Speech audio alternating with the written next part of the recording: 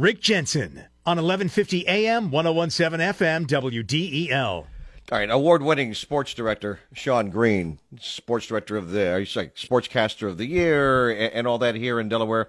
He's on the phone right now because I'm trying to get some understanding what the heck they're doing at the Delaware Interscholastic Athletic Association. Sean's on the phone right now. Hey, Sean, tell me something. I mean, we look at how they're maybe changing these high school football and I guess other sport divisions in such a way. So if my kid is dominant, and because he's at Howard High School or something, and now I'm looking at this, do I have reason to be concerned that maybe his team's not going to be as dominant because of the way they restructure these things? Well, when you pose it that way, I think the answer to that's absolutely yes.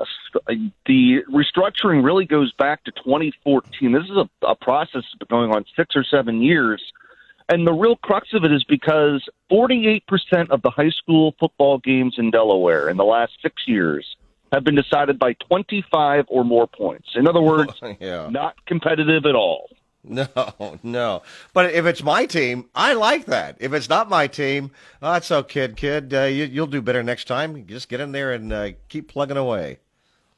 Well, I think that goes with any restructuring is the teams that are dominant at the top level are going to be completely unaffected. You mentioned the last break, the Smyrnas, the Middletowns.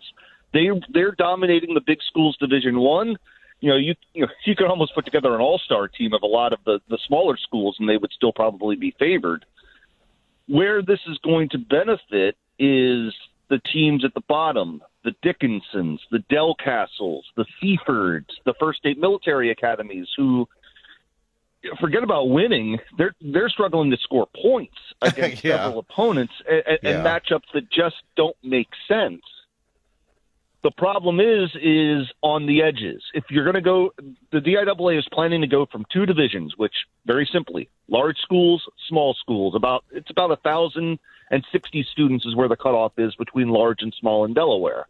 What they're planning to do is to go to 3 divisions, of which it will, instead of just being strictly done by the amount of students in your school, will be done by 50% based upon your enrollment, 30% based on your winning percentage over the past 3 years, and 20% based on your winning percentage over the past 5 years. So 50% success, 50% enrollment, but therein lies certainly some challenges and some problems. Yeah, so what are they saying then that, all right, and we'll use Smyrna, Middletown, and Howard. I mean, who are like the top 5 most successful schools in football? Certainly in the last decade or so, those 3, you would probably add in Wilmington Friends is very close in that discussion. And certainly Salesianum is right there in terms of being consistent winner. So somewhere in that group of 5, certainly Delmar would earn a seat at that table as well. How big a school is Delmar? I never thought of it as being that big. I guess I'm wrong, huh? Delmar, I don't have the numbers in front of me, but I believe it has about 700 students. But that is such a rich athletics-based community, and they've got a great youth program. Their field hockey team is as dominant as Smyrna and Middletown is on the football side. They put a lot of community resources in the field hockey, and they are fantastic. They've got a bunch of players going to Division I, Division II schools in that sport. But yeah, I mean, you can see if a community focuses on a sport like Milford, not particularly great at a lot of sports, but they have a youth wrestling program, so they're super dominant at their level in wrestling. And Smyrna, even before the football thing, put a lot of resources in the wrestling. They've been super dominant in wrestling over the years. I know. That's why I said earlier, now that since they become Middletown 2.0 with all the construction, new homes, new neighborhoods, things like that, man, they can keep some of these kids in there and be dominant in baseball and football, perhaps even basketball as well. Well, there are very few sports that Smyrna is not competitive in. And that, to me, is where we're finding the battle right now is whose definition of competitive are we talking about? Because let's go back to football, and you mentioned Howard, and this is where the problem is. That Howard, if you take into the 3 criteria I mentioned, the enrollment, the 3-year and the 5-year winning percentage, they are number 9 in the state right now, which when the way they're going to break this down, at least according to the plan, is 12 teams at the top level. So the top 12. So Howard, who has been playing as a small school and has, I believe it is about 870 students, maybe about 900. So they're a small school by about 100 students or so. They would suddenly be pressed to play Middletown and Smyrna and Cesar Rodney, schools that have almost doubled their attendance week after week. And Howard's going, hey, wait a minute. But part of the challenge is why has Howard been successful? Because they have been gobbling up Blue Hen Flight B, which are the traditional public high schools in Newcastle County that are the small schools, which are Christiana, Newark, McCain, Dickinson, that this isn't the 80s and 90s. These schools just are not competitive in almost anything athletically at the moment. So Howard High School is about pushing like 68% African-American kids. And I'm wondering, has anyone said, oh, this is racist if you're going to take away our ability to win as many games as we had? Well, I mean, that's the thing is when I talk about the thing that this benefits the Dickinsons and the Seafords, then yes, it's going to hurt some schools at the edges, and the schools that are near what will be the 3A and the 2A cut lines, which will be the larger schools, the middle schools, and then the lower quality schools. Whoever is number 12 is not going to be very happy because that's going to be a program that's won a lot of games, and now all of a sudden they could be looking at an 0-6 conference record, not because they're not good, but because they're not as good as the teams that they are currently playing with. Yeah. To me, the counter to that is, would you rather play a tough opponent like Smyrna or Middletown, or would you rather play Dickinson and win 47-0 every week? I'd rather play Dickinson and win 47-0 every week. That way I can brag about it when I go off to college and not play because I'm not good enough to play in college. But at least I can brag about my high school. That's if you're asking me. Of course, you're talking to a guy. I rode the bench. If I get on the field a little bit, like woohoo, I get to play a game this year. that was just me, man. But there are people who are really great athletes because they work hard at it. They work hard at it every single day. They keep their grades up in order to be able to play football. They truly put a lot of work and effort into it. It's something they truly love. And if you have someone like that and they are winning and they are going to try to get some kind of scholarship, maybe even a redshirt chance if they go off to college, well, then if you redistrict this and they are number 12 and they're 0-6, like you say, boom, that dream is over, right? Not necessarily. One of the NFL players who I can't remember, he's still in the league now, is Breon Body Calhoun, who was the starting quarterback at Del Castle, who I believe won 7 games in his high school career. Uh-huh. He's been an NFL player for 6 or 7 years. So can you succeed at a school that doesn't win? Absolutely. So he showed somebody. Absolutely. Somebody saw that in him when he was at Del Castle. Then he went off to where? The university. He ended up, I believe, at a prep school and then the University of Minnesota. There you go. Yeah, so someone at a prep school probably saw him and said, how about a scholarship? That's the thing is he found a way to shine. And, that is inherently – every system that you come up with is going to have pros and cons. If there were a perfect system, I would tell you it right now, and I would get tired of listening to get done listening to DIAA meetings that go on for hours. But ultimately, you've got to find a way to stop 48% of games decided by 25 points or more, because that just, what are we doing? Let's just go straight to the playoffs. That's where occasionally you can find some good matchups, and the hope is that by switching to this format, that you get teams playing mostly competitive games throughout the course of their entire season, and teams that are struggling, maybe you get a couple of kids out when they realize they're not going to get destroyed 47-0 in every conference game. Del Castle hasn't won a conference game since 2014. So Does this mean then every year, every 2, every 3 years, they would actually go and say, okay, let's take a look at these 3 years. Like every 3 years, they'd say, let's take a look at the 3-year record again.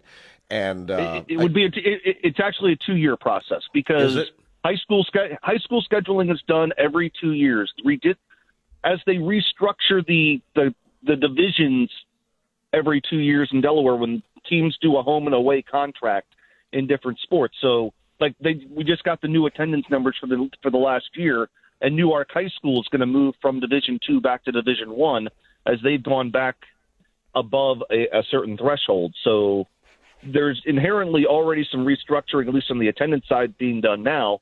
So yes, if Howard were to go to Division I or 3A in this new scenario and go, let's say 5-5, based upon their attendance, they may actually drop down into 2A in 2 years because now they don't have a winning percentage that's almost 90%. All right. So what does this mean to like families and kids and such? For example, a whole personal story. My kid was so good at softball, and it's a scholarship sport at many universities around the country, that a high school coach once called me and asked if he would stop over, and I said sure. So we stopped over each other a little bit, and basically the conversation was, your kid's really good. How would you like to move into our school district so she could play on our team? And I said, well, that'd be cool. Got a house you want to give me? And of course they can't do that, but I was being sarcastic and all. And I talked to my daughter, and she said, no. I like where I am. I want to stay where I am. That doesn't matter that much to me. And so that taught me that, wow, it's really true that when you have someone who's an outstanding athlete, sometimes schools will send somebody over to say, if you moved over here, moved over there. So I'm wondering now, does this mean there might be less of that happening if you got a kid who's playing really well at Middletown, Smyrna says, hey, now I'm not saying that it has happened around here, wink, wink, nudge, nudge, but the conversations I've been told do happen. And I'm wondering, do you think then that actually might lessen the number of times that ever happens? The short answer to that is no. And the second answer to that is, are you saying that there's recruiting in Delaware? I thought they just attracted. Why? No, Sean. I have no paper trail, so no, I could never say such a thing. And ultimately, as you say, that is a thing that does happen. And people will go, well, why doesn't the DIAA stop it? The DIAA has 3 full-time employees, and at the moment they only have 2. As they're still trying to hire a secretary, their administrative assistant. So they have 2 people in charge of running the state tournaments, getting sponsorships, because the DIAA is actually losing money with no fans in the stands during COVID time. And, they want people to go out and do long-term NCAA level investigating of schools. Yeah, that's not a thing that's going to happen. Yeah, no. But you think the recruiting would still happen? Do you think this actually might increase this kind of recruiting? Or, I mean, look, you've been following this stuff for years. You have a good sense of what might happen. I don't know if it stops it. Now, could it change it? Yes, because then schools will be in different situations. Yeah. Because you go from being a dominant Division II team to maybe an average Division III team, or maybe you're in the middle of Division Class 2A when you think you should be in 1A, the smaller of the schools. So maybe it's different schools having a little more power going forward. Now, I can tell you that there are 2 schools, or I should say 1 conference. And first of all, this is only football at the moment. They're right. Basically trying this out with football, and then they may do it with some other sports. But the other sports do a little better job of governing their schedules. Mm-hmm. But Tower Hill, Friends, Tatnall, the independent conference in football, some of them are being bumped up or have been looked at as a 2A school, and there have been some complaints that, look at our roster size. We're not very good, but, when we get to the state tournament, we're in the semifinals every year because, we can play. We just don't want to play every week. Yeah. And that's you have that. And then, does this mean that some schools will consider not playing under this DIAA structure and go independent? And if you're the DIAA, do you care? Do they care? I mean, I asked that question kind of hypothetically. Would they care in that scenario where we're trying to create a competitive balance? If you enjoy playing your 38-0 games, then by all means, go play them outside of our structure. So what do you think the reaction of the DIAA would be if you had more than a handful of teams saying, yeah, we're going to do this? Well, if it's private schools, the DIAA was created as a structure for the public schools, so I don't think – I mean, to me, I don't think it's – I mean, would they be worse off without the private schools? I mean, certainly Salesianum has been a big-time winner. I don't think Salesianum's unhappy with this setup because, quite frankly, they would guarantee their football team at least 5 in-state games every year, possibly 7, depending on whatever structure they go with. But, you know, some of those smaller – 400, 500 student private schools that Delaware has plenty of. I mean, you could certainly see where they could be complaining if they're suddenly asked to go against 900 student public schools, which, by the way, they would be a favorite against in many games.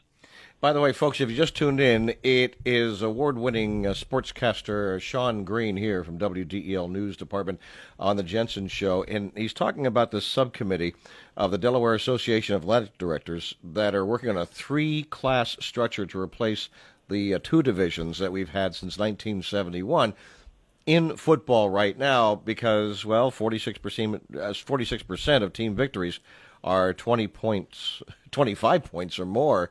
And they're trying to figure out, well, how do we make this more equitable?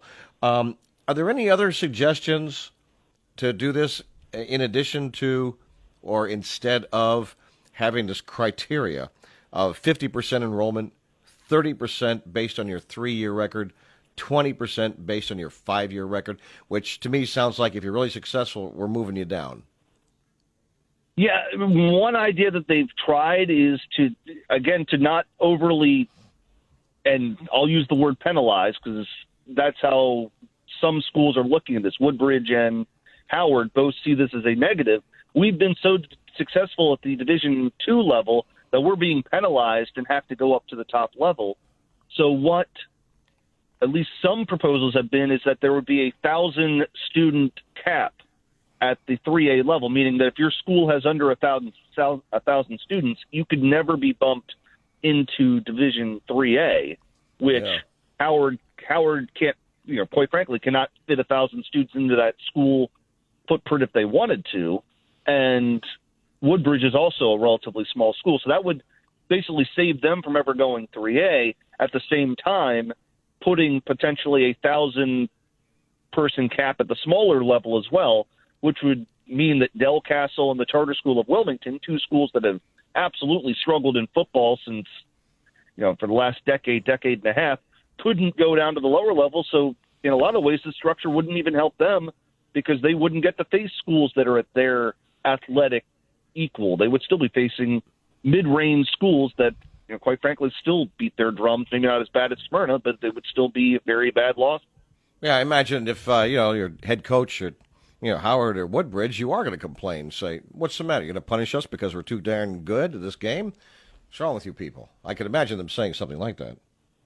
I mean, and that's part of the problem. It's just, how do you come up with the right amount of equity of schedule so that you don't have schools that go 0-10 every year or 2-8 or 1-9? And there have certainly been arguments. Kevin Tressolini of the News Journal wrote an editorial saying that we should keep the system the way that is, and everything is cyclical. That at one point Newark was the 6 out of 7 year state champion in football, and now they're struggling to be 500 now. But to me, I look at the structure of public high schools in Newcastle, above the canal in Newcastle County, which are just being ravaged by charter schools and private schools, and you struggle to keep a Glasgow or a Christiana competitive. And downstate, Seaford certainly doesn't have, ever since DuPont left, they haven't been dominant in sports like they once were.